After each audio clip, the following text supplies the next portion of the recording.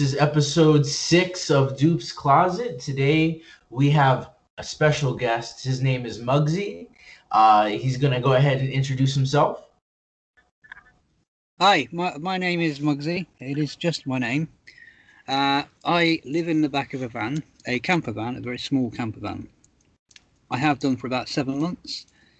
And some years ago, perhaps 17 years ago, I went through an experience of a mushroom trip, let's say, and my mind has been opened up somewhat, I can say, since then. Okay. Well, we both definitely share the transformative mushroom trip experience, and we've talked to a few guests on here, and that have touched on how mushrooms really can catapult you outside of your average day loop. Yeah. So if you would love to share that I can sort share, of I can share you the experience, but it may not be what you might be expecting. Sure. So I went round to a friend's house a long time ago, and my friend, he happened to be a dealer of various different things. Anyway, he said, let's go to a field. We're going to find some mushrooms. I said, oh, that'll be easy. And I couldn't find them for looking, but he found them straight away because he knew what to look for. He was quite an expert at it. So after getting back from the field, he offered to make a mushroom coffee. I didn't like tea, so it was a mushroom coffee. So he bought mushrooms and everything, and whilst I was waiting for this all to be done, we had a couple of drinks. I forget what it was. I think it was a couple of bourbons or something while we were waiting for this to happen. And so it was ready. And I sat there drinking this mushroom coffee once it was done. And all I can remember is being in this room. It seemed like I was at a party. Like there was lots of people there. There was loads of people. It wasn't a big house, but it seemed there were loads of people there. And I got transfixed by this toy box in the corner, and it seemed to morph into like a little like a gnome or something. You know, it just, and I was laughing and giggling at it and talking to it and all sorts of things. It's quite mad, really. It's quite crazy. Okay. Anyways, nothing spectacular happened as such at that point. But after it sort of, when everything sort of died down, my heightened sense of colour and all this stuff went down back to more as normal. I looked around and realised there was nobody else there. The gnome had gone. All the other people that were at this party, there was no party. There never was a party. It was just me and my friend. I was like, where did they all go? He says, what do you mean, where did they all go? There's nobody here. I says, you're kidding me. He says, there was like hundreds of people here a minute ago. Where have they all gone? It was just bizarre. And from that day on, my mind has been opened up so differently, or so, I'd say more widely, I guess, than previously. That's wild. Yeah. Like so these people, like, did they look like normal people they were probably just people I would have been at, if I'd have been at a party in that place, they would have been the people that would have been there if there was a party, but there wasn't. Huh. Incidentally, just to let people know that if you can hear noise in the background, I'm in a car park in the back of my van. So just to explain that to people. And just ignore it, guys. I have to. So like, what if like all those people were like some of your previous lives, and they're like when you indulged in the mushrooms, in the tea, or in the coffee, like maybe like that was like a party of like everything getting together, and like whether unconsciously or consciously, like they all kind of showed up, and you got to see behind the veil almost. Maybe that could have been it. Did they feel familiar, or did they feel like strangers? No, it just felt like a familiar situation. It just felt like there was just lots of people there, but there wasn't. Did you get to have any like conversations with anyone? No, it wasn't quite like that. I was busy focusing on this gnome thingy, whatever it was, and I was just laughing and giggling at for ages. My friend apparently was in stitches at me, just sat there laughing at me. But but to me, there was a party going on, but I was focused on this thing in the corner, so I didn't have any conversations with anybody. It just felt like a familiar situation. Okay, so let's talk about the thing in the corner then. Thing in the corner. Thing in the corner. Well, it was All just right. So what did it look like? I want to try to get a picture of this in my head.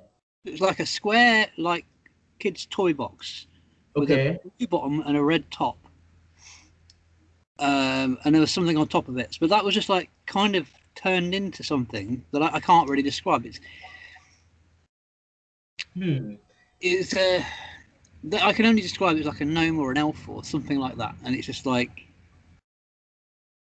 it's so hard to describe. Hmm. Well, did it move or was it No, was it like? it was just there, and I was having this like just joke at it, and I just kept laughing at it, and it kept pointing back at me, and I kept laughing at him, and it kept pointing back at me, and I kept laughing at him, and it was crazy. It was crazy. And that's all I can really remember about it, to be honest. There isn't much more to say. It was just one of those mind-bending things. You think, well, where are all the people gone, and what the heck was that in the corner? Wow.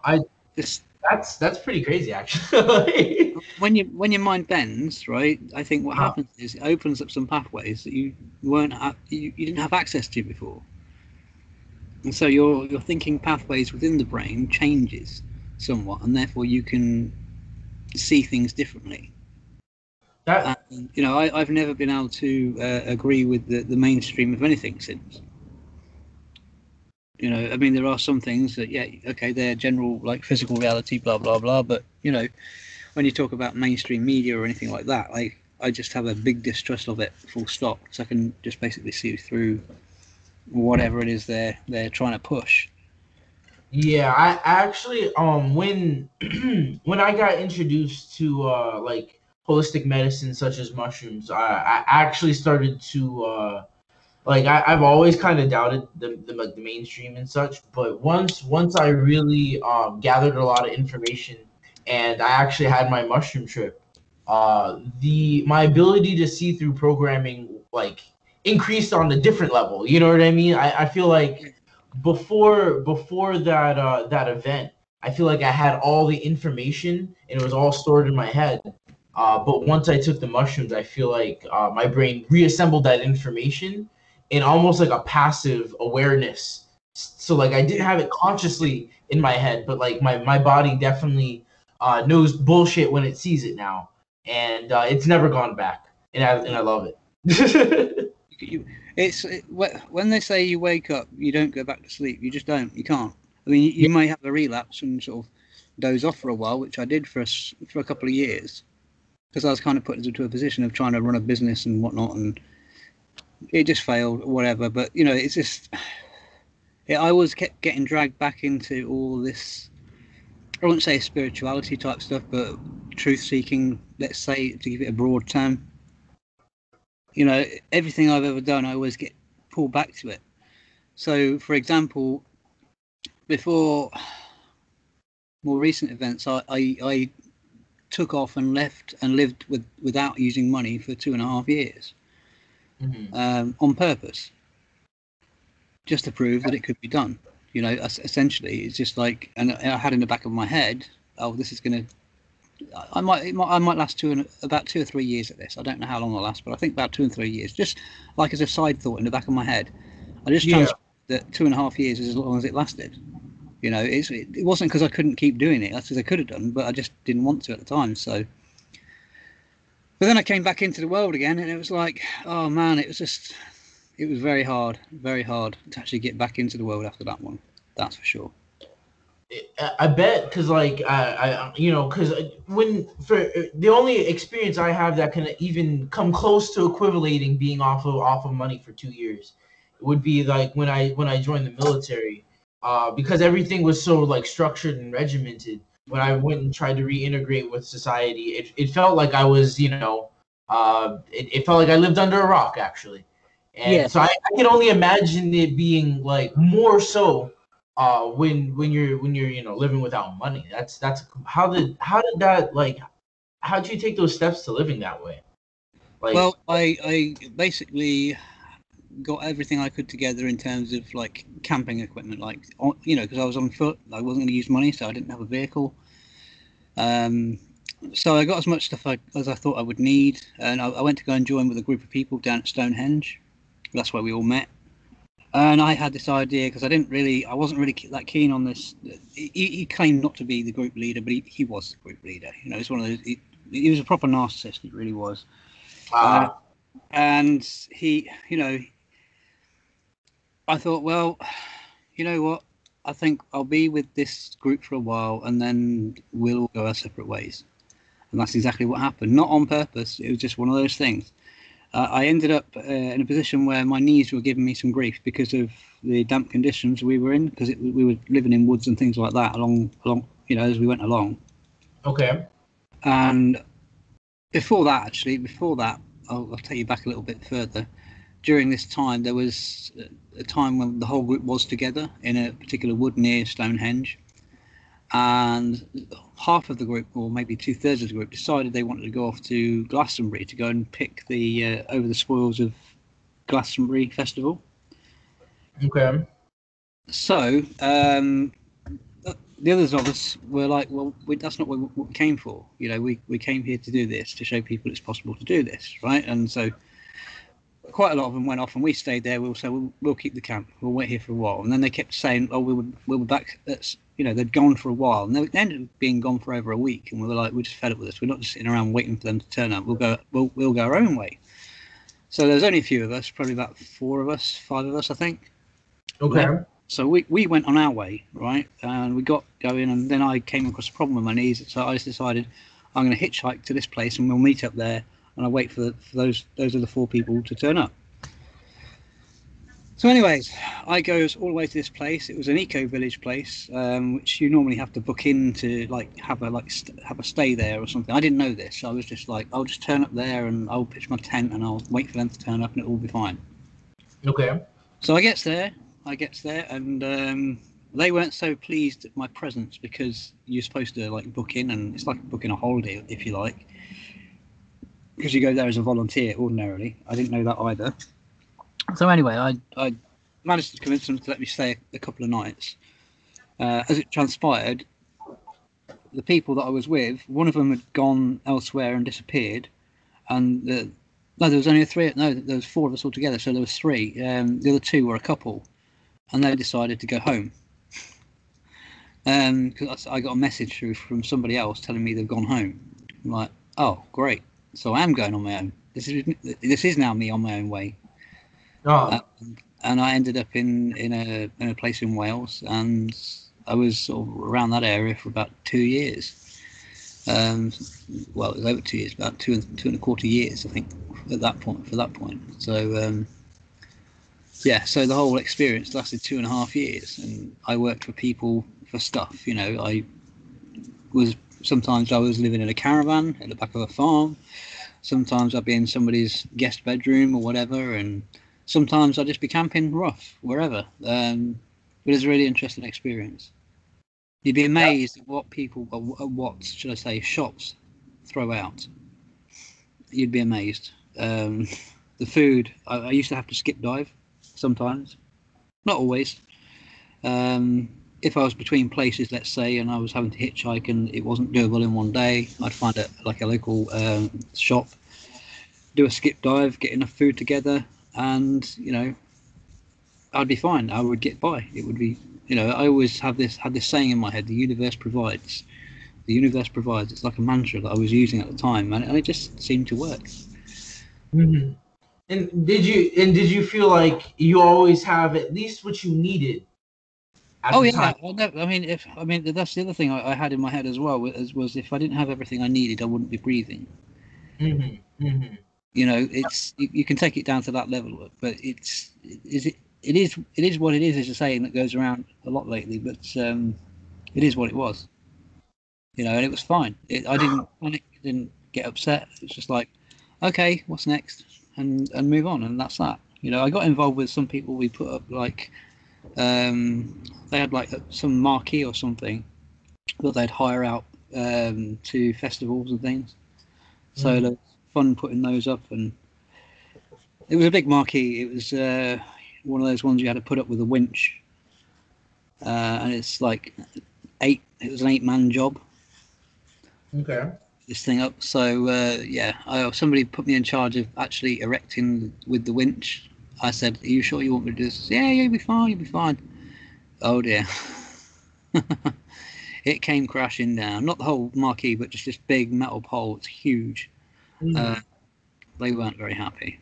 But I did say to them, look, this thing isn't working properly. And nobody came to help, and it just went bang, hit the floor. It's not like you didn't warn them. I tried to warn them, but hey ho, it is what it was. It's quite funny when you look back on it. But yeah. So that all came to an end. I ended up going home. Well, not home. I went to my sister's, and then I tried to get a flat and so on. I also, in between then and now, I ran my own small business for a while, which was interesting to say the least. I'm not going into all the details of that, but it just didn't work. It just didn't work. Oh, I see. So the problem is when I try and squeeze myself into the box that the system wants you to, it just cracks me up. Literally, I just can't do it. You know, I just don't work like that. It's just something I've never wanted to do either. I mean, I don't really care about money enough to make it, you know, like I don't know, like a psychopath would, for example. You know, they would do anything to get that money. You know, stand over people and trample on things or whatever, just to do that because the money meant so much to them. But I can't seem to do that. That's something it's not in me. So you know, I just do whatever I can when I can. That's it. Mm-hmm. I also feel that way when it comes to competition. At least, when I was younger, it was really hard to get me to do like anything that was like competitive for a prize. You know what I mean? Like you know how they try to entice kids to be competitive. I just wasn't like that. Like I'd rather enjoy playing. You know, the act of playing instead of the competition. And I never quite understood why people were so competitive. Yeah, well, And this is what I really don't get. Well, I do because I know how the conditioning happens with people. But they say that you know competition it's part of nature. Well, money's not part of nature, so why do we need the competition? You know, it's very destructive in that way. To be honest, competition is destructive, like because it makes people become psychopaths. You know, yeah, I just think it's very unhealthy. I mean, okay, if you want to play a sport, for example, right? There's competition there. I get that. That's for fun. That's not to try and make a living. There's a difference. yeah, And so, in that respect, I don't think it's actually very healthy to be competitive. Not because because you're going to make any more money by not being competitive, because you won't necessarily. I mean, you might, but it isn't good in the long run for everybody, for humanity. Let's say. yeah. I mean, just look at the way Well, it's now. You know. yeah, and even the saying, competition is natural. Like that's actually like not really that true. Because if you look in nature, there's animals aren't competing with each other to see who's got the highest kill streak, or nature Well, would be out of whack. no, Nature uses exactly what it needs. I mean, they talk about competition with animals in terms, I don't know, like a lion and a pride trying to take the place of the head lion or whatever, something like that. You know what I mean? They're not keeping tabs on, like you say, kill streaks or whatever. You know, it's a Yeah. different kind of thing. It's not that competition. It's a different kind of competition. It's like a hierarchical thing. Yeah. Yeah, okay, I can see a hierarchy. Yeah, but I wouldn't call that competition. That's No, more no, like, that's the only reason that but that's what's put about in the general like public school, as you call public schools, yeah. government schools or whatever. They push this narrative into people's heads that you've got to compete. You've got to compete. It's natural. This is normal. Yeah. It's two equals five. That kind of mentality. It's just I think, yeah, as you said, I do believe that that idea is akin to a mind parasite, because it siphons all your energy towards a meaningless competition where you give up literally all of your time, which is your life, Well, to that's chasing this fictional dollar. I mean, this is. I mean, yeah, this is why one of the reasons why I looked at the money thing and went without money for 2.5 years, because I thought, we can do things. We just need to be nice to each other, right? If you've got resources and you've got a little more than you need, then you can give it to somebody else. Even if they give you something in return, it doesn't have to be of the same value. It just has to have enough meaning to be exchanged in the first place. But because we're so centered on facts and figures and things like this, and balancing of books, etc., people have been conditioned that that's the only way they could do it. Yeah. And it was very hard when I was doing the no money journey. I somebody said to me, "How much does it cost to feed you for a week?" I said, "I don't know." I don't know. I'm not keeping tabs. I'm not in that competitive state. It's like, So instead, what I'd do is I'd write them a list of things that I wanted, and they would just get me them. That was how it worked. Yeah. I mean, they still even set a budget, and it's like, well, I don't care about the budget. If you can't get me, you can't get me. I don't care what the reason is.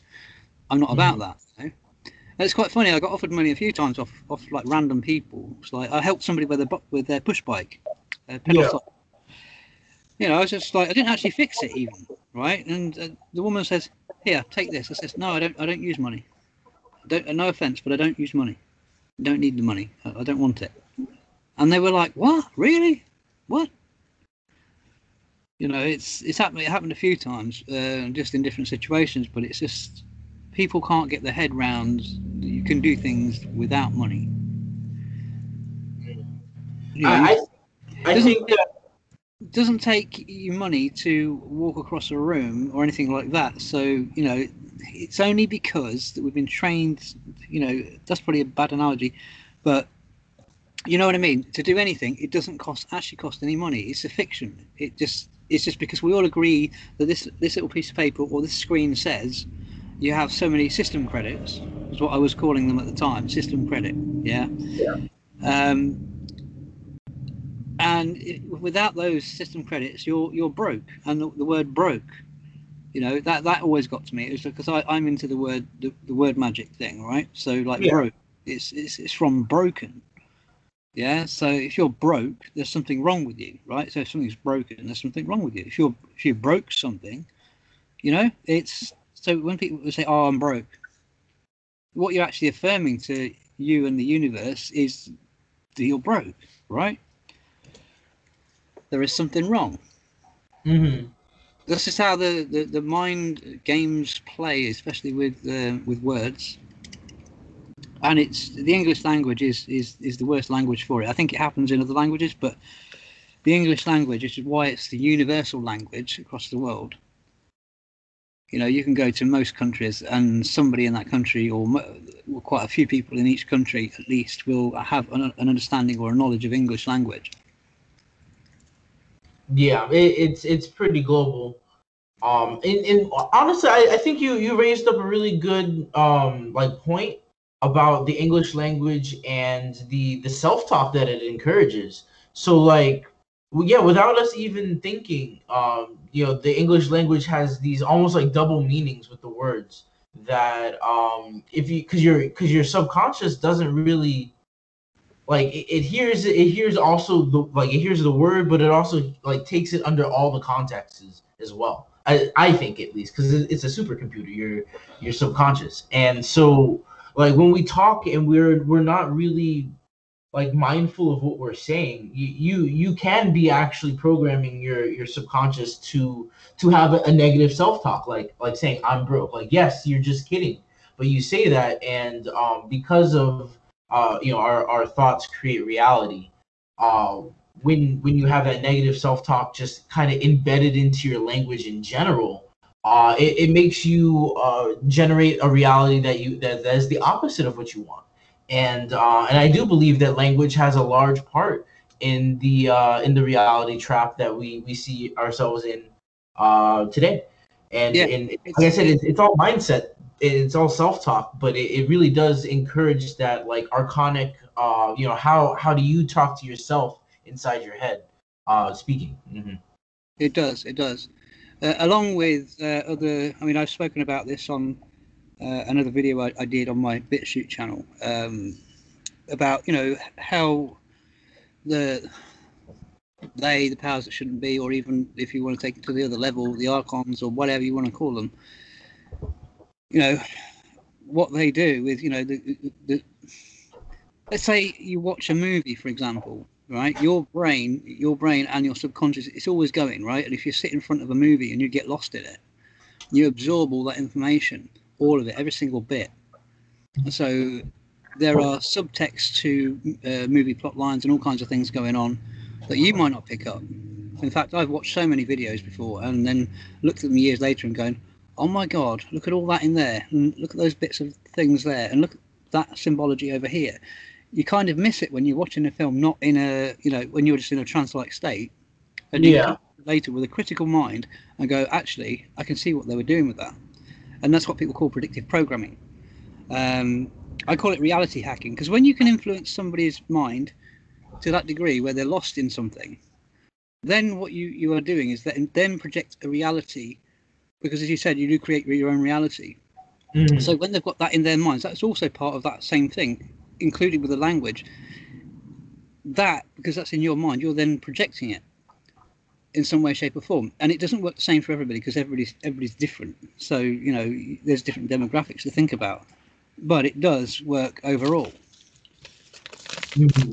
And I completely agree with you on that one. And I'm pretty sure with a large % of accuracy that yes, they are definitely hacking our realities through our TVs. It is literally the tell lies to your vision. But one of the things I explained to my my guests on the show is that once you're conscious of it, though, you can train your subconscious. You can mindfully train yourself to use the TV to program yourself for good things. You could. But if I can interject, okay. The point I was trying to get to, I think, was, now I've lost my train of thought.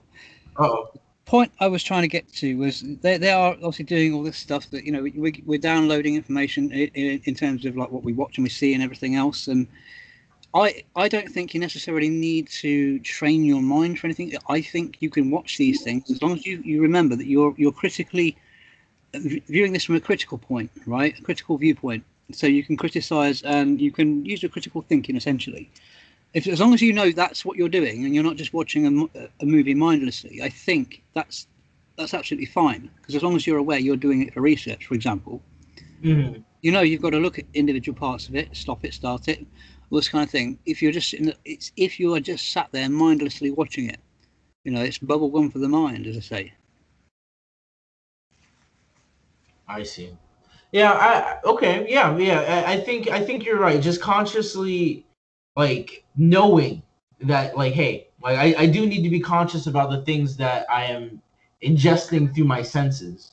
Yeah. I think it's very important, and I think people don't understand that. When you are watching TV, you're consuming media. You're consuming an audio visual diet, and the things that you let into your field that comes into your body.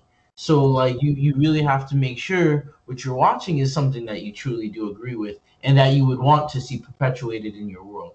I know that's really hard out there because there's a lot of video games, media, garbage shows, just shows in general that are that can be violent, overly sexualized.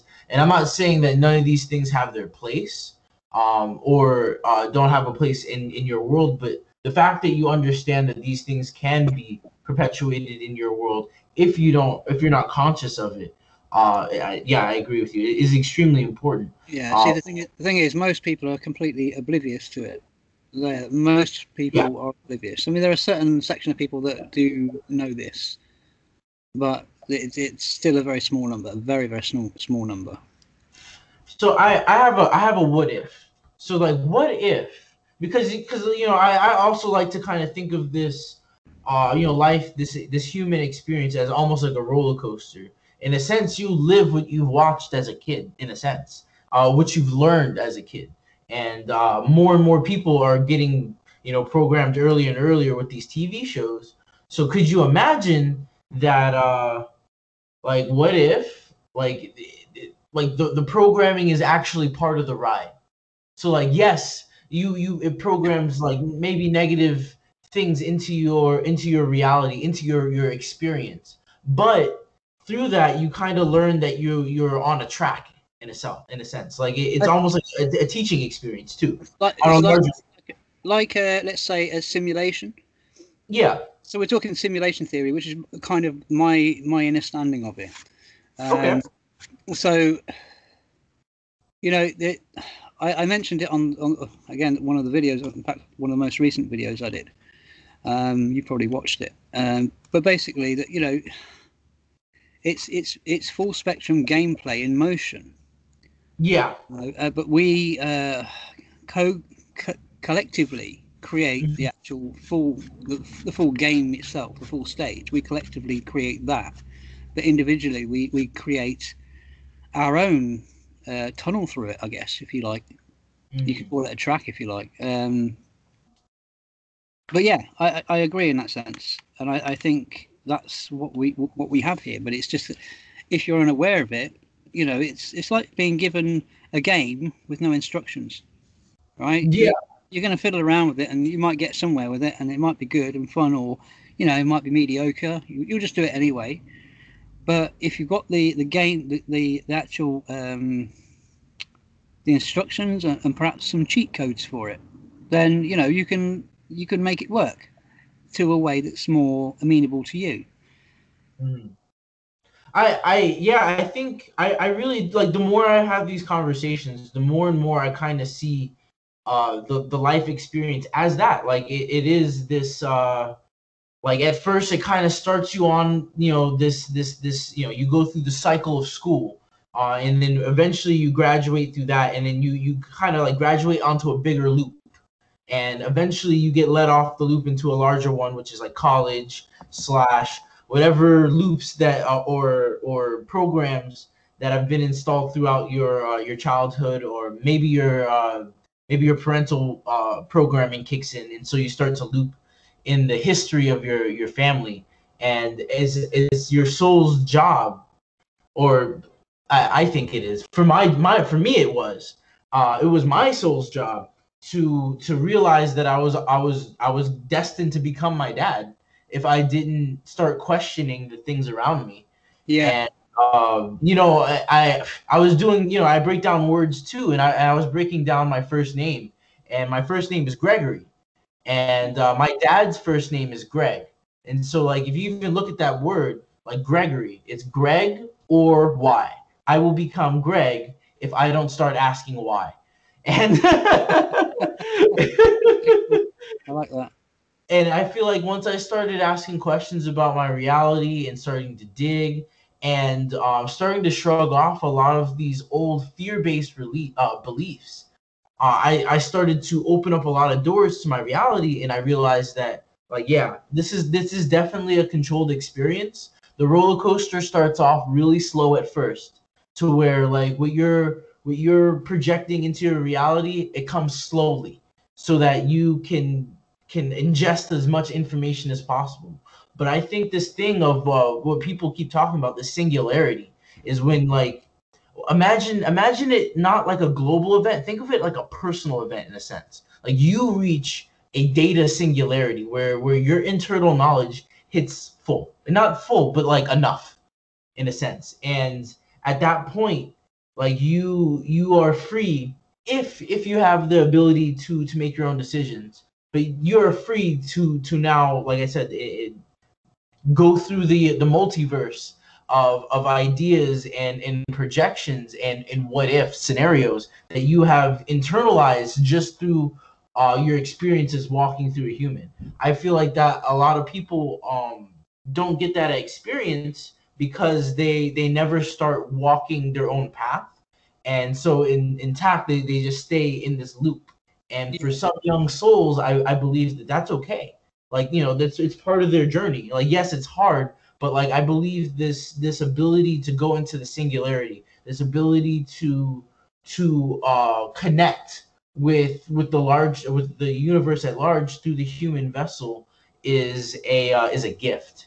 And I think that not everybody can, not every soul is mature enough to handle that gift. And I think one of the biggest things about it is being able to find your light in the darkness, without being able, like anyone really directly telling you how to play this game.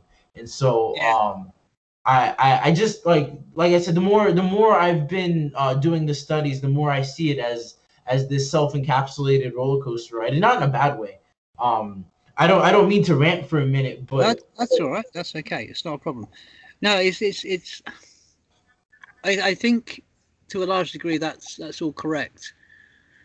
But at the same time, I can't help thinking there is something else moving things around that shouldn't be moved around because of the programming and the conditioning. I know what you're saying about the whole thing in the beginning things start off slow and then you kind of have an awakening of a certain level and things change and then it starts to happen all the more. And when you start to see synchronicity after synchronicity, I don't know if your viewers will know what synchronicities are. yeah, they do. Yeah, so synchronicities happen at such a rate. It's like they're daily phenomenon. They just happen all the time. I could be speaking something and it could just appear like in front of me. Or I remember once I was in a lay-by thinking about what I could do for my next video, and I was just sat in my van on a hillside, like a really steep hill, and I was sat there facing one way, and then this lorry had pulled up overnight, and I wakes up in the morning. And the thing with the video I was thinking of doing, I didn't actually do the video in the end, but it was something about being a lion, not a lamb. And so I opened my door in the morning, stepped out of my van, and there's a big lorry with the word lion on the side of it. Wow. You know what I mean? It's that kind of stuff that happens all the time. It's not like I'm going out and seeing it. Like it just appears in front of me sometimes, Naturally, yeah. Mm-hmm. without me even like going anywhere or doing anything. It's just like, bam, there it is. It's like, And I believe that when you're seeing those synchronicities, that's how you know you're on your created timeline. You know what I mean? Like that's like a, I don't know how to explain it. Like because I've seen negative synchronicities oh yeah, where, I've had negative ones. Believe me, I've had those too. You get good ones, you get bad ones. I mean, they're neither good nor bad. They're just showing you that what you're they're projecting signs. is having some effect. Because it is largely what you're projecting. It just shows you. It's a sign to say, look, you're correct. Whatever you're thinking is because of your thinking it. Or feeling it. Yeah, I yeah, think also the thinking and the feeling bit is actually quite important. Because if you're having a bad day and you continue down that route of a bad day, it just gets worse and worse and worse. And the more you feel bad, the more it gets worse. I still have days like that. I haven't fully taken off the training wheels yet, I don't think, in terms of all that. But I think there is something to that because it happens so often to me. Well, I can't explain why or how, but it happens a lot. I think I've noted, like I started reading this or I was listening to this audio book. It's what is it called? Let me see if I can find the name of it. It's called The Possibility Principle of How Quantum Physics Can Improve the Way You Think, Live, and Love. That book can be found on the internet. You could just listen to it. But what I'm trying to get at is it brings up this notion of us living in the quantum soup or the quantum environment, and in our ability to control what our projector, our quantum field, with our emotions and with the way we react, because our bodies are very focused on, or our bodies react a lot, Yeah. and Well, if you think about it like this, the central nervous system, it's part of the brain. So you've got the body brain, let's call it, which is the knee-jerk reaction type thing. Some people might call it the reptilian thing, but it's all linked into the nervous system. Because we all have this so-called like layers of the brain, and the first one was the R complex, which is called the reptilian brain, and that's where all the knee-jerk reactions and the constant doing things on routine happen, because that's part of your subconscious, and it's how that's been programmed to react to certain stimulus. you know, what you should fear and whatever. And, you know, the media uses it to the nth degree to get people to do what they want. Just look around right now, you can see that everywhere. Everyone's scared of something that doesn't exist, in my opinion. Yeah. I'm not going to mention its name anyway, but you know what I'm talking about. Sure do. So anyways, yeah, on that level is the problem for most people, I think. If, you know, when you awaken, and it has been for me, you know, I still react in certain ways to certain situations because I've kind of either programmed myself or been programmed at that level to be like that. Yeah. You know? So I'm not completely free of fear. You know, I still have my ups and my downs just like anybody else, but I'm more aware of it than some ordinary everyday person who's just doing what they're told and doing what is expected of them. Mm-hmm. You know, I wouldn't put myself up in the ranks of any kind of guru or anything. I just say to people, you know, this is just like, you've just got to take control of your own thinking, and you know, it's an interesting experience to say the least. You know, it's no day has been a dull day. I can tell you that. You know, when, especially being on the road, there is no dull day as such. Even when it's grey and raining, you know, there's always something. You know. Yeah, I think you actually hit on something pretty important, and I think it's just like thinking about it in the simplest terms of like, guys, when you see yourself heading down that like dark day, like when one bad things happen and then you're just like, oh, now my day is it sucks, and you know you starting to fall into that chain reaction of like just a down day. You know, one of the things that you can do is try to slow yourself down so you're no longer reacting to the bad day that's happening in front of you. Yeah.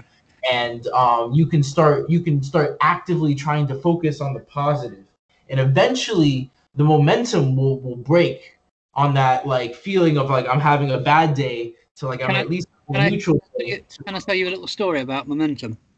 Oh, sure, yeah. It's a synchronicity story. Okay. Something happened to me a few years ago, and I was thinking about my business. My business was property maintenance and that kind of thing, and cleaning. But anyway, I was sat because I had to wait for the utilities provider to come and sort the electric meter out. So I was just on the side of a hill. It's funny that things happen on the side of a hill quite a lot. Anyway, so I'm sat on the side of the hill and I'm thinking about my business. And I said, I need to get some momentum going. And as I said that, a bike came, a push bike, just a pedal cycle came zooming down this hill. I'm like, oh, that's interesting. And within a few seconds of that, somebody had parked their vehicle a little way from mine, just up the hill. I'm sat there and I felt this thump at the back of my van. And lo and behold, it was the car, the handbrake had failed, and it ran straight into the back of my van. I mean, wow. How about thinking about momentum and then all of a sudden those two things happen straight away? I mean, that's a proper synchronicity, you know. That's yeah. Can't argue with that one. Yeah. But yeah, the momentum you were speaking of a minute ago, I just wanted that so people would get the idea of the synchronicities that I have. But yeah, going on what you said about the momentum of your emotional state, yeah, I think meditation can be helpful. Yeah.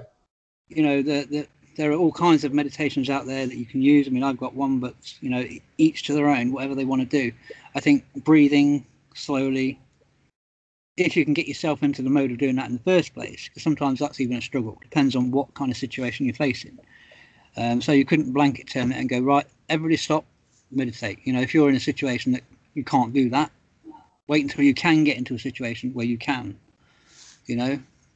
Yeah. It's that conscious knowing that like, okay, I need to calm down. Yeah. One of the easiest ways I've found to break, because I used to have PTSD. I used to get like really bad panic attacks. Mm-hmm. And one of the ways that I like, because I couldn't meditate at first, I just couldn't calm myself down enough. One of the ways that really broke ground for me was when I realized that you can focus on your breath. Like, I know people say that and they're like, what do you mean? So when you're calming yourself and you're steadying yourself, just literally focus all of your attention on feeling your breath and like just the act of breathing. Don't try to control it. just notice it and kind of be with it. Well, And that will help ground you I too. always struggled with that particular part of it. I have to say, I always tend to struggle with that. So I use it in a different way because it works either way. If you can just notice it, I get that works too. But also notice that if you have, like me, if for example, when I first started out doing meditation, it'd be like, now just notice the breath, and as soon as I notice it, my body goes into like I've got to control it somehow automatically. I don't know why that is. Yeah. And so what I've found is that in the meditation that I did recently, well, I've been doing it for quite a while, but I did it on a SoundCloud. Anyway, it's basically where you can actually just like bring your breathing down to a nice steady pattern, so it's controlling your breathing, but it's actually calming the nervous system down by a rhythmic motion of breath, like 3 seconds in, 3 seconds out. It's just calm. Yeah, the 3 seconds is probably my favorite. Just so you know. It's not I really feel like it lines up my heartbeat. Yeah, I mean, it's not difficult to do. I mean, some people say you can do that. There's one you can do where you breathe in for 3 seconds. No, you breathe in for 5, and then breathe out for 3. Or breathe in for 2, hold for 3, and then breathe out for 3. Right. So they become a bit complicated, and I just think you just do it rhythmically, without all that complications. I think it works just as well. But if you can do the thing, I think if you're good enough at that, and you can actually go, right, okay, I can just observe the breath, as they say, then fair play, because it's something I can't do yet. Okay. Yeah, but I think counting gives your mind something to control, because I think what it is like, because our brains always want to be doing something, like either we're thinking about something, controlling something, or asking ourselves what if. And I really feel like when we try to meditate, if we don't give our brain something to kind of chew on, like like something to ground itself, yeah, it can kind of get a little. Yeah, it can go a little wacky, because you go off on all kinds of thinking tangents if you're not careful, because you start having images pop into your mind, or just particular thoughts, and it was just like, and you try not to get lost in it, but sometimes you just go off on a tangent somewhere, and before you know it, you're like, no, I'm supposed to be looking at my breathing, and it becomes a bit of a it's just like sometimes it's such a hard task if you're in the wrong space, Yeah. I noticed that when I started doing that, my brain would run away, because I'm a very visual visual person when I meditate. But I would go off, and I would just like start watching movies in my head, and I had to realize that like that's just my brain wanting to hang out. And so like after a while, I started to because like I said, I'm very visually based. So like I gave my brain like an avatar, like just something to kind of be. And he, instead of like me kind of like being inside of the movie, it was more of like my brain presenting like a sphere that was like a crystal ball that was the movie that it was trying to show me. And I realized that like I could talk to him, and I could just be like, okay, hey, like I want to hang out in the movie, but I kind of want to focus on something else right now. And like I would have this whole visual conversation in my head, and he would like laugh, and he'd put away the crystal ball, and he'd do something else. And I'm like, all right, hey, like, let's hang out with the breath. And so like I would have like a visual representation of the breath, and he would play with it. And so he would stop with the movies. Like it's all your own personal way. That's the big thing. You have to figure out how your brain works, and what best entertains it. Because mine, is visual, and so it likes visual treats. Yeah. But yours, it could be a million different ways. Yeah, and I mean, that time is important. Saying about the meditation with the breath that I put up recently, the idea is that you imagine the top of your head, the crown, and the root of you. Yeah, so you basically imagine as you breathe in, there's like energy, whatever shape and form that takes for you. You imagine it coming up to meet the heart, you hold it there, and then you imagine it going out again, the same way it came. So it's an interesting one. It's almost counterintuitive to some people, but it does keep things straight. It just keeps. When you're doing it, it just keeps you in that mode. I noticed that one of my big barriers for getting into like visual meditations was like I kept wanting to control what I was seeing. So like, cause I'm so used to like watching TV or cartoons, like I expect my imagination to kind of have like one art style, or like, you know what I mean, like for everything to kind of look consistent, but it doesn't. No, And so at first, like I'd be like, well, that's not what it's supposed to look like. That's not what it's supposed to look like. And then like that internal struggle or control would kind of stifle my visualization process. And after a while, like telling myself like, hey, like it's okay for it to look like whatever, because I started to realize that my visuals were just my brain trying to make sense of something that doesn't have a picture. And that really freed me up in my that opened the Pandora's box to visualization for me. And I was just like, okay, I won't control what pictures you see, but I'll ask you for pictures that I like, or I'll ask you for I'll tell you with my words, and then you tell me with the pictures what you get. And me and my brain have been talking that way, yeah, and it's just building that communication. yeah. Speaking of visualization, Hmm. I don't know if you've ever heard of a guy called Bashar or Daryl Anker who channels Bashar. Yeah, You've heard of great. him, right? I love this stuff. This stuff is great. Yeah. He put it like this. What you I thought it was so good. I posted it up. He said basically when you're visualizing, it doesn't mean that what you're seeing is exactly what you get. It's simply a symbol for what you want. Yeah. Even if you're talking about thinking inside mentally, that doesn't necessarily come out like you'd want it. It's like trying to draw on a piece of paper. Unless you're a top grade artist, which I'm not, it's going to look like a child's drawing because it's it's just a symbol. Yeah, it's just a symbol. Mhm. I when I was living in a caravan on the back of a farm, I did this. I drew what I wanted as an experiment to see if anything would happen. And I was currently at the point in the farm. I was staying in a barn which was inhabited by various different animals, bats, a swallow, and all sorts of other things. Anyway, it was getting uncomfortable. And I drew the caravan, and I drew me in it, and I drew me sitting there with my laptop, and a little smokestack sticking out the top, and those things all happened. I had to go and ask the farmer if I could use his caravan. The caravan was full of junk at the time, and but he was like, yeah, no problem, we'll move it. And we winched it like using this really small winch thing. It took like hours to move this thing, like 50 yards. It wasn't Oh, probably about 50 yards, but we had to put it into such a position so it couldn't be seen from the road because he didn't want anybody knowing that there was somebody living there because of the laws and things. Anyway, so we did that, and then a friend out of the blue called me and says, "Oh, you're in that caravan. You're gonna, because I'd been thinking, how am I going to get the wood burner, which is what the smokestack represented." okay. Yeah, and my friend called me out of the blue, and he says, "It's going to get cold soon. You're going to need a wood burner in that caravan of yours." And he lived like 20 miles away from where I was staying, and he said, "Yeah, I've got one that I don't need. It's coming out of one of my caravans. He's got like 6 caravans on his site, and they're just like, ones that he's lived in. So he didn't need it anymore. So he said, but, you can have it if you can come and move some logs for me." So I moved about a ton of wood, and the wood burner was mine. And so everything I've drawn in the picture came to fruition. Yeah.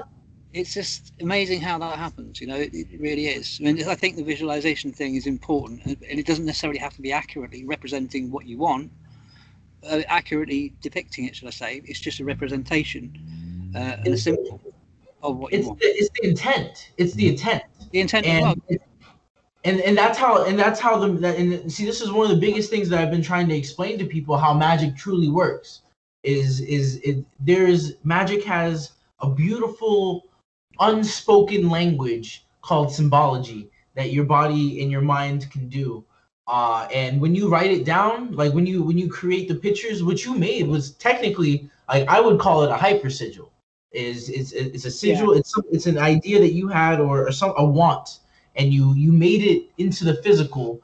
And like, whether you were passively or actively focusing on it, just the fact that you drew it, like it was like a super magnet, and it draws that event to you. And so, like, what I do with my art is the same thing. and I'm doing that for myself, obviously, and those who, you know, are into that stuff. I mean, But there is certainly power in the intention, because I said to you before about the no money journey that I went on, and you know, I kind of in the back of my head had, oh, it might last 2, maybe 3 years, and it was precisely 2.5 years that it lasted. You know, so that was an intent. There's a saying, but the people have got it wrong, right? The road to hell was paved with good intentions. Yes, that may be true, but the road to heaven was paved with great ones. ooh, that's a good one. That's mine. You can't have that. I'm But just it's gonna true. have to It's true. If you have a great intensity of intention, I think that is more powerful than just like going, "Oh, I'd like it to happen." You know, that's a good intention, whereas a great one is got power behind it. Yeah, when I first started my awakening and got in contact with my higher self, and really started down this project of like connecting worlds and like building a multiverse. When I was told to do this, pretty much it was like it was telling me to build an arc in a sense, and not like a physical one though, a mind arc, like an arc of ideas. And one of the big things that my higher self kept hammering me about was like, always think as big as you can. Like if you think your thought is bigger, like biggest, think of it bigger, and like think of how it could connect bigger.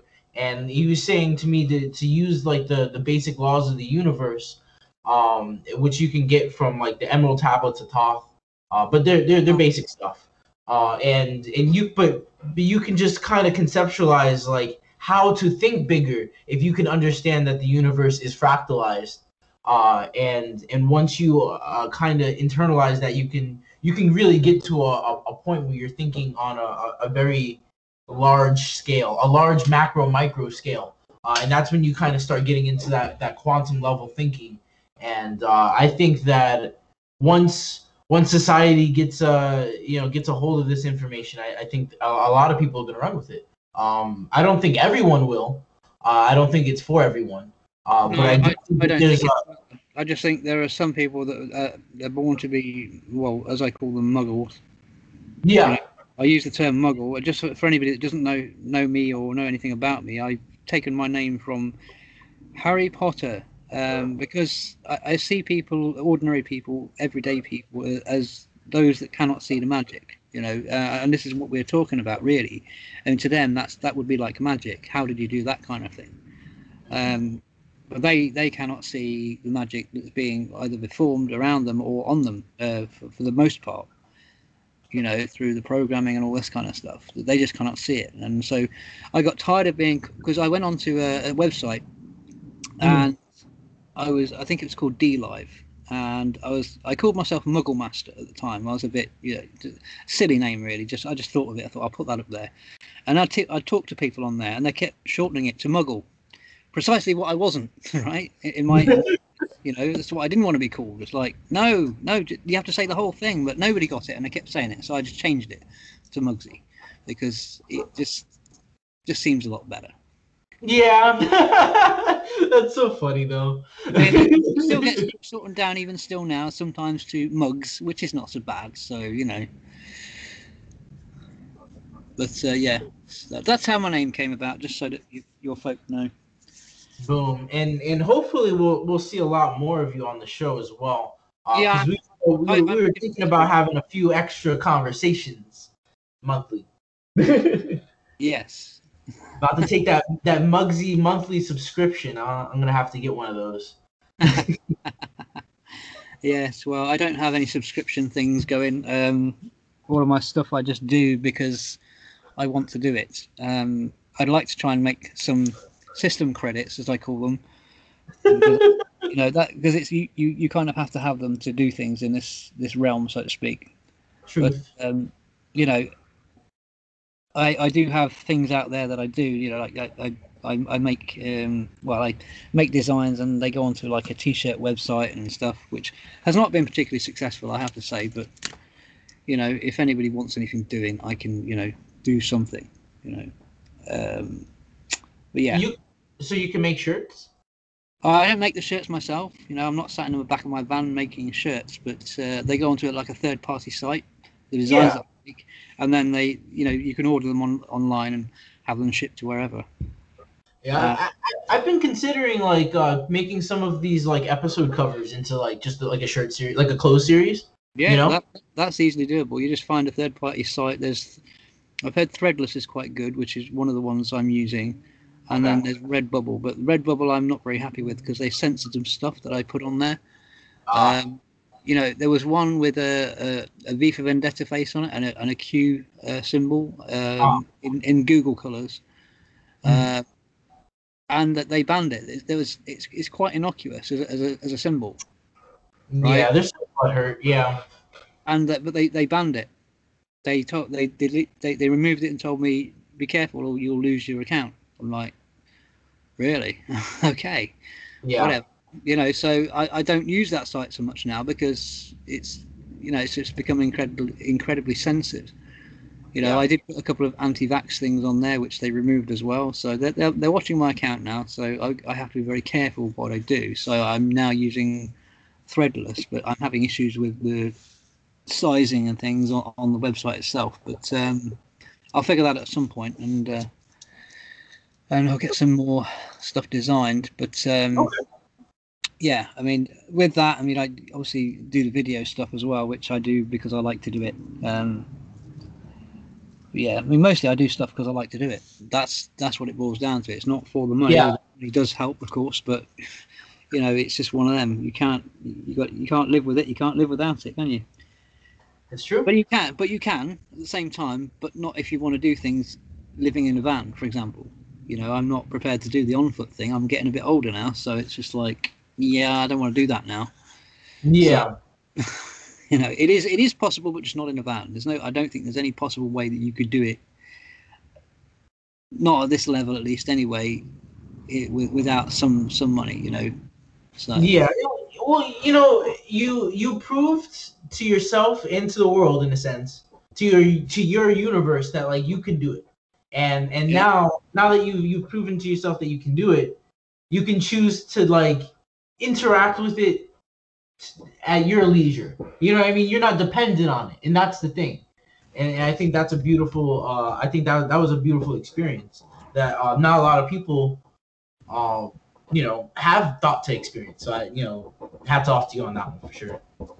Yeah, I don't think I was ever the only person that's ever done that, though. To be honest, I mean, not many people would think to do that, but I've heard that there are other people that have been out and done that themselves, and Oh yeah. it doesn't last forever because we've got to face the reality that we're in. You're going to get to a certain age, and that's just not going to be possible because you're going to get to a certain age and working every day of your life to get by. Subsistence living is what they call it. It's just not going to be possible. And who's going to look after you when you're old and grey? Let's say. Exactly. And if you don't have the survival skills or a plan, or I mean, if you got really good at connecting to higher self and doing all this other spiritual stuff, maybe you could do that and magically make things happen in a way that you hadn't thought of doing before. Do you know what I mean? Yeah. But from the reality point I'm at, there's no way that I could perceive that being possible for me right now. So I have to use system credits to put diesel in the tank, petrol in the generator, gas on the stove, and all the maintenance that goes with the vehicle. It's not a cheap thing to do. I mean, I used to think, because I've lived in a van once before, but not quite like this. But I thought it would be, cheaper than living in, let's say, a flat that I used to live in, right? But it's no different. In fact, it's probably a bit more expensive because I don't know if you know much about UK, but in the UK, this vehicle, let's say, is a very old vehicle. It's very odd looking. And it's like Marmite. Have you heard of Marmite? No. No, okay. Marmite's like a yeast extract thing, and their slogan is "Love it or hate it," right? All right. It's quite a bitter taste, right? So it's one of those things you either like or you don't. So yeah, the analogy is lost on obviously the US people, but anybody in the UK would know what I mean by that. But this van is kind of you love it or you hate it. So that coupled with the fact that it's kind of people aren't keen on people living in vans. Put it that way. It's not like in the US. You probably see people living on the side of roads and all sorts of things. I would think. But over here, it's just not necessarily the done thing. So you tend to have to hide away. You don't stay in one place for too long because you get attention from the wrong kind of people, and then that can be a problem, basically. Yeah. Because of this whole scenario that's playing out right now in the world, I've been stopped by the police a few times, to ask what am I doing here, because my registration plate is well out of county, because I'm nowhere near where I registered my vehicle. Yeah. And so they're like, "What are you doing here?" I said, "Well, I live in my van." And they said, "Where were you last night?" I said, "Well, somewhere down the road there. I don't know. I don't take any notice of the road signs." And it gets a bit much, especially in this kind of time. Yeah. Any other day of the week, it would be quite so much of a problem, but because they're all like twitchy about people being in the wrong place and all that kind of stuff, it's just like it's been quite difficult. But I mean, even on an ordinary day of the week, you still can't stick around too long in one place because people get twitchy, because they're like, "Who's this strange van?" As I said, it's a very odd-looking little thing. It's not like a panel van. It's like it's a coach back with a small van front, basically. It's really weird looking. And it's about 30 years old. So you can imagine people seeing it for the first time. They're like, "What the heck is that?" Or, "Wow, that's cool." You get two different reactions from people. And so I could be parked up somewhere, and at like 7 o'clock in the morning, somebody will come past my van driving on the road, sounding their horn very loudly for a prolonged amount of time in an effort to wake me up, because they don't like the fact that I'm sleeping in a van. Yeah. But you get people beep you as they go by because they think your van's cool. Because I saw somebody today. I just thought, start off with, when I heard them beeping, I'm like, "Oh, go away!" And I turned around and he got his thumb up out the window. I'm like, "Oh, that was a different thing." Oh, sorry, because you can't always tell just from a beep. And sometimes you can, but sometimes the beep can mean two different things. Right. You have to be very cautious. You're doing mental somersaults with it sometimes because you're trying to work out, is there somebody being aggressive towards me or not? So it's not always a case of just rocking up somewhere, especially with this kind of vehicle. Mm-hmm. So I have a question more on the spiritual side, because we kind of talked on it for like a quick second, but I think it's a subject that I haven't really covered on my show much, and that would be about the archons. What do you think / know? What is your experience with the archons? What are your opinions? Well, I haven't massively researched it, to be fair, Mm-hmm. but I have done some surface scratching, so to speak. Okay. So, well, feel free to be wrong. It's totally cool. Yeah, you know what I mean? Because I don't know what they are either. Let's talk about it. Basically, the way I see it is, it's like, how can I explain this? So you've got us on a physical level, then you've got us on a spiritual level, okay, and then you've got a kind of shell or a filter between the spiritual level and the upper spiritual levels. Okay. And the archon sort of exists at that point between that and what you might call the wider dimension. I can only call it that. And at that point, archons are there manipulating this particular part of the dimension. It's almost like it's been put in a bubble, right? Yeah. And so they're just on the outside of the bubble, tinkering with the bubble. So whatever happens to the bubble happens inside the bubble, Yeah. That makes sense. And that's I can't say, well, they look like reptilians, because I don't think that's how it works. I think it's just an energy. Yeah. And I learned a new word recently, to the same ends, something called Wetiko. It's a Native American thing, it's from what I know. It's like an evil kind of spirit type thing. Okay. Wetiko. Wetiko, yeah. Okay. Okay. Yeah, I'm tracking. Yeah. So yeah, I think it's the same kind of thing as that. And again, I don't know much about Wetiko. I just discovered the word the other day, so it's just interesting. And I kind of put it as an akin to this archon thing that's in, it's in different religions as different things. It's like in Islam, it's the jinn. In Christianity, it's devil. In all sorts of other things, it's got different names. It's like Native we've got Watiko. So it's all one and the same energy. Whether that is part of the game in itself that we're playing, or whether that's something that's came in and influenced our game, like a hacker. Yeah. Is hacking a system. It could be that. I can't say for sure. I like to think of them like, well, at first I thought of them as adversarial because I didn't understand what I was like understanding. And so I saw them as like, because I came out of a Christian upbringing. So at first it was, they were devils or demons. And after, doing my research and my homework, my due diligence, I realized that, they are a force of a negative orientation, but that doesn't necessarily mean they're bad either.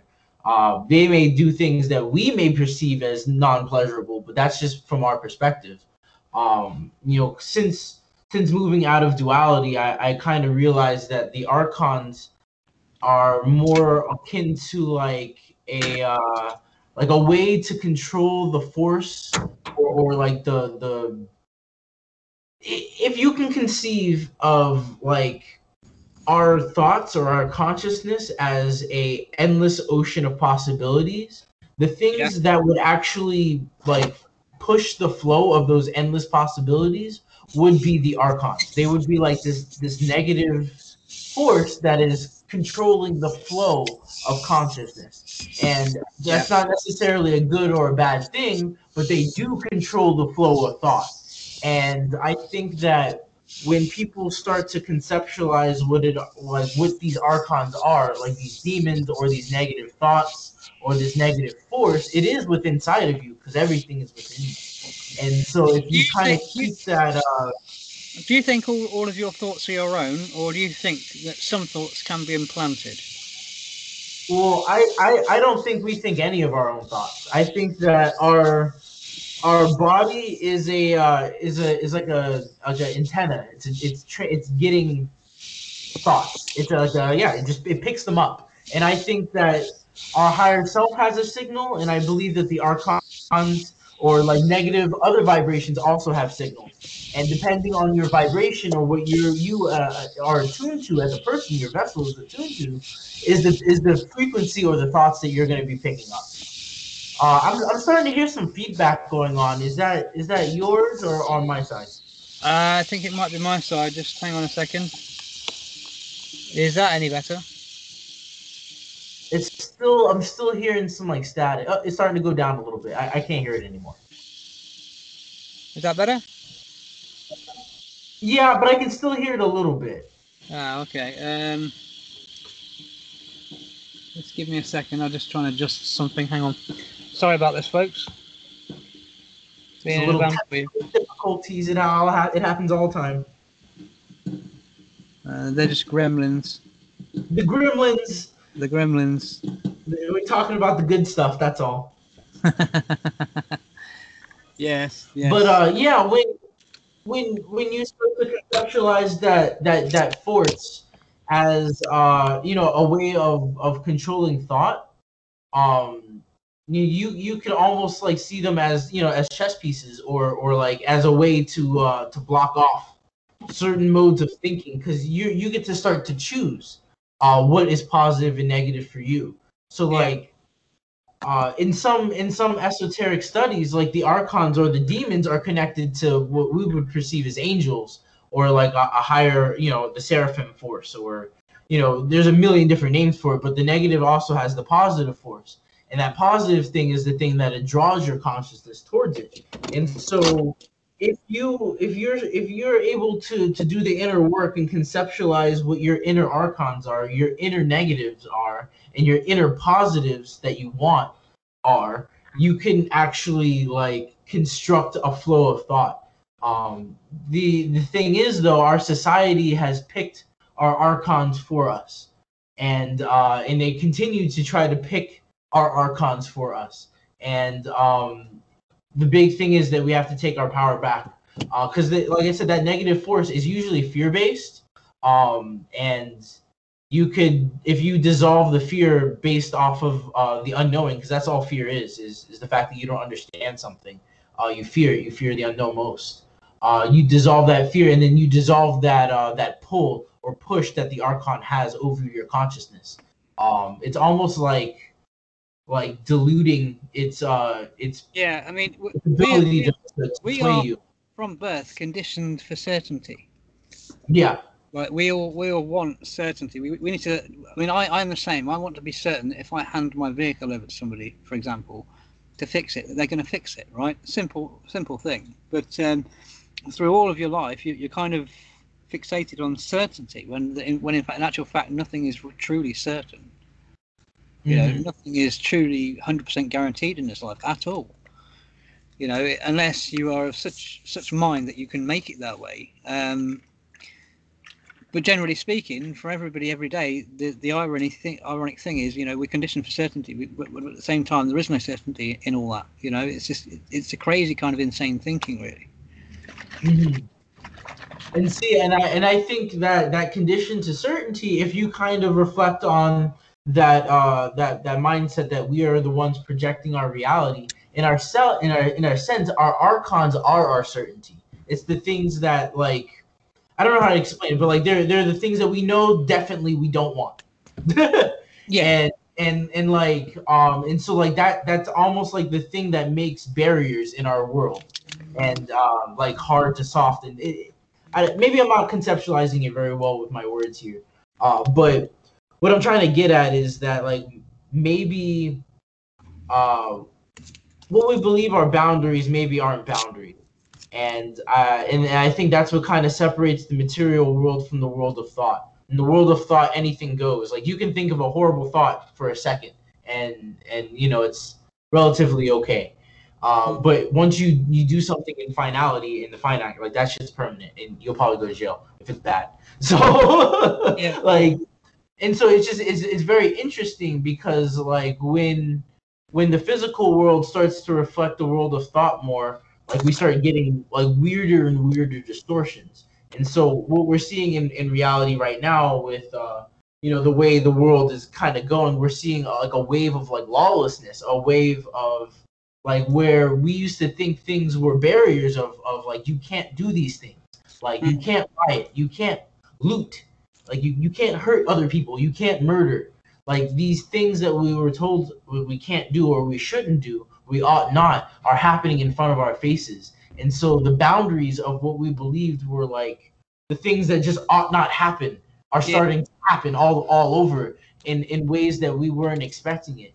And so I believe, in a sense, like, that's our matrix at our very foundations getting shooken up.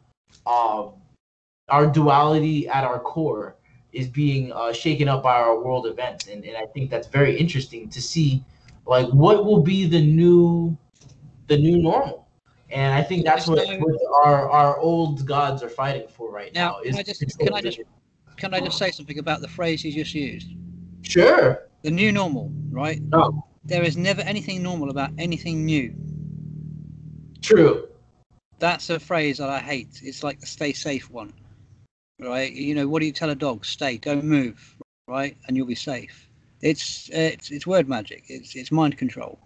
Mm-hmm, mm-hmm. Yeah. So I agree. this is how that's being used in the terms of language. Going back to what we were saying earlier on, you know, that those phrases are said because they have an impact, regardless of how much sense they make or not. You know, new people like new things, right? So they go, "Oh, new normal." You know, maybe not straight away, but eventually they become to, this is how it should be, right? It's mind control essentially. Yeah, if you break it down that way, in a sense, it's like the controllers that be saying, like, here's the new loop that we want to put you in. Mm-hmm. In the way that I'm trying to say it, though, because we can take back our words here, or we could reassign definitions. For me, a new normal would be a new way of thinking, a new normal way of thinking, which is in that more quantitative, flexible mindset. The Well, new normal. we could say a new usual, maybe use it. Ooh, I like that better. Okay, the new usual. Yeah. Okay, the new usual. I'm definitely gonna write that down just so you know. So yeah, we had the whole stay safe thing, and we're over here we're getting the hands, face, and all this kind of messaging coming across, and it's just like it drives me nuts. It's just like, really. But anyway, I'm not going to get into that subject right now because it's yeah. But I have a theory about something that maybe we can bring up on the next time we talk. Okay. But maybe you can do some research. I am going to go shortly, so I'm going to leave you with this. Sure. But I was researching. Do you know about CERN? I forget what it stands for. It's in Switzerland and border. It's a ring particle accelerator. They're Yes. France and Switzerland. Mhm. It's 17 kilometers long. Mhm. And there was an interesting statue erected in, I believe, 2012. And it's, what's the name of the statue? Oh, I've forgotten the name of it now. It's the Hindu, the destroyer. What's the name of it? The destroyer. Mhm. Yeah. But it was erected in 2012. Mhm. And I have my own theories, and maybe we can discuss it next time around. But go and have a Ooh, look. okay. And maybe you want to look up such things as the Mandela effect, maybe. But it'll be an interesting conversation, I have to say. Oh, definitely. I've done quite a bit of research into CERN, and I feel like brushing up on it since the last time I've checked it would be a blast for one, because I know that they have recently done an upgrade with the Large Hadron Collider.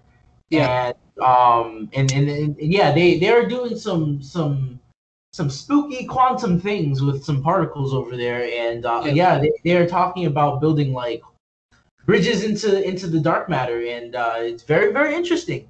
It's very, very curious, isn't it? Yes, and I think that's definitely a good conversation topic for another time, because I would love to get into that. Ooh. So I will leave it for now. I will sign off, let's say. But it's been great being on. It's been fun. Thank you for your time. Your story is definitely is going to be definitely inspirational for a lot of those guys out there that are doing it their own way for the first time. So thank you again for sharing your experience. This has been episode number 6, and thank you, Muggsy, for going on Dupe's Closet. All right, take care. See you all. I appreciate it. Be excellent to each other, always.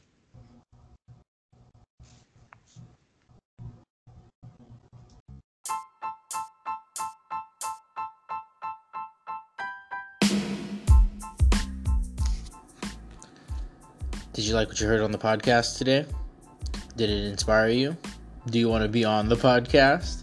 Well, if you do, here's the way to contact me. Contact me on doopscloset@gmail.com. That's DOOPSCLOSET@gmail.com.